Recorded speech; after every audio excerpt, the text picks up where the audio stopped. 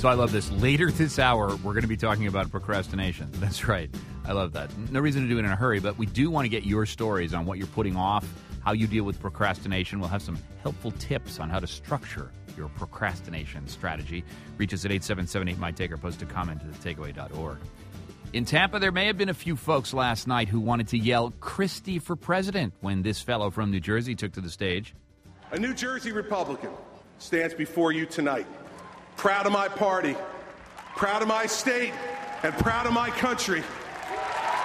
New Jersey Governor Chris Christie, the keynote speaker last night at the Republican National Convention. Christie is a successful red Republican in a blue Democrat Northeast state. And last night, he was also the pragmatic bridge builder. The math of federal spending does not add up.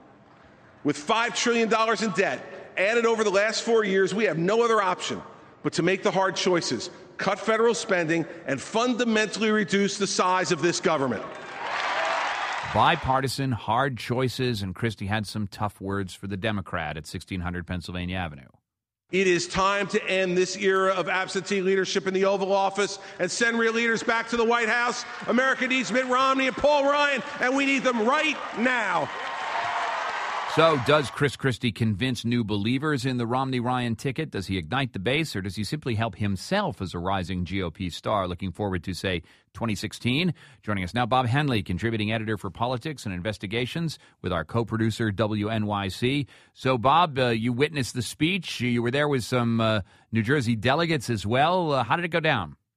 I think that he accomplished all three, actually, John, as you laid out.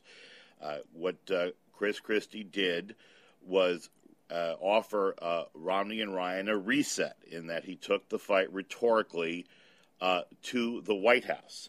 And as far as 2016, I think we need to not look at a hypothetical. Right now, Chris Christie, as co-chairman of the Republican Governors Association, is presiding over one of the most dynamic pushes at the state house level across this country. Consider, of the 29 GOP governors currently holding office, 21 have taken office since 2010. 20 states now have a GOP governor, and both houses of the state legislature Republican compared to the Democrats' 11. These guys are playing a long ball game.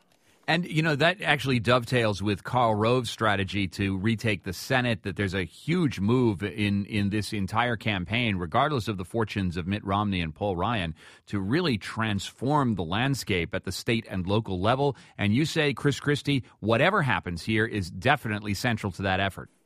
Exactly. When originally he stayed here at the Serrata, where the New Jersey delegation is about 40 miles south of Tampa. Then he moved to the Westin in Clearwater, which is kind of the center of gravity in terms of the Republican Governors Association. And you know what, John? It felt like the lobby where the president's staying because of seeing like the likes of Haley Barbour come and go by himself. A steady stream of the key players, both in fundraising and in Republican politics, coming and go looking for an audience. It was bizarre. Now, is it merely an audience, or is Christie really part of the organization here? Is he really the mechanics making this machine work? He's a quarterback, and that's what's going on here. And you can see it in the whole way they've laid this out. He is trying to use this campaign to basically take the brand that he's developed in New Jersey national. And the notion is here you've got a country that has had 4 years of a stalled economy. There was tremendous hope and promise when Senator Obama ran. Obama ran on the notion of transformative change. Now the Obama narrative is, I'm not that guy. So, and we'll have to see, is President Obama able to recapture some of the power that he had in 2008 in terms of getting people to get past whatever fatigue there might be, because he's been the incumbent for this last first term. All right, Chris Christie, in the hall there in Tampa, does Chris Christie play as a uniter of this sort of faction-driven Republican Party, as it's been described in the New York Times and elsewhere, even by some Republicans? And who in New Jersey would be a little annoyed by the speech that they might have heard last night if they tuned in? What's interesting that the other Republican governors, and that's the thing here, is where they have an advantage of the Democrats right now is this deep bench of, the Scott Walkers, the Kasich from Ohio, McDonald from Virginia. And they all used the fact that they had been successful in lowering their unemployment rate. Chris Christie couldn't be in that A team because what's actually happened in New Jersey is unemployment has gone from 9.6 to 9.8%, John, making New Jersey the fourth highest state for unemployment at the point where we are higher, get ready, higher in unemployment than Michigan. So we had to kind of do a nimble pivot and focus on the bipartisan successes, and he used the word bipartisan twice, which is kind of courageous, actually, in a hall like the one that we have here in Tampa in terms of the makeup of the delegates, and make a case about bipartisan teacher reform, tenure reform, which is kind of like the holy grail. I mean, imagine New Jersey is the state with the oldest tenure law, and through working with Democratic Senate President Stephen Sweeney and Democratic Assembly Speaker Sheila Oliver, New Jersey got it. He made the same point about public pension reform. So is he having the time of his life here? The governor from the great state of New Jersey, or is the pressure building here for him to either produce in his home state or really set himself up for 2016 in some sort of electoral capacity? He has got to be successful being the governor of New Jersey and delivering results while being a national leader. He granted an hour interview with several local reporters like myself that cover him day to day.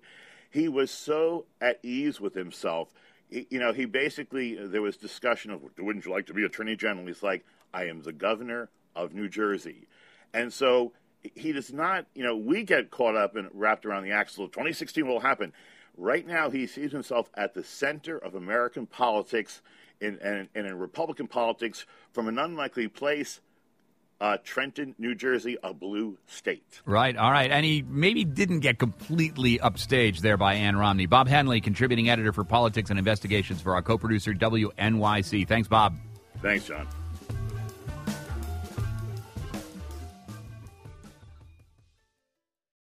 On Notes from America, we have conversations with people across the country about how we can truly become the nation that we claim to be.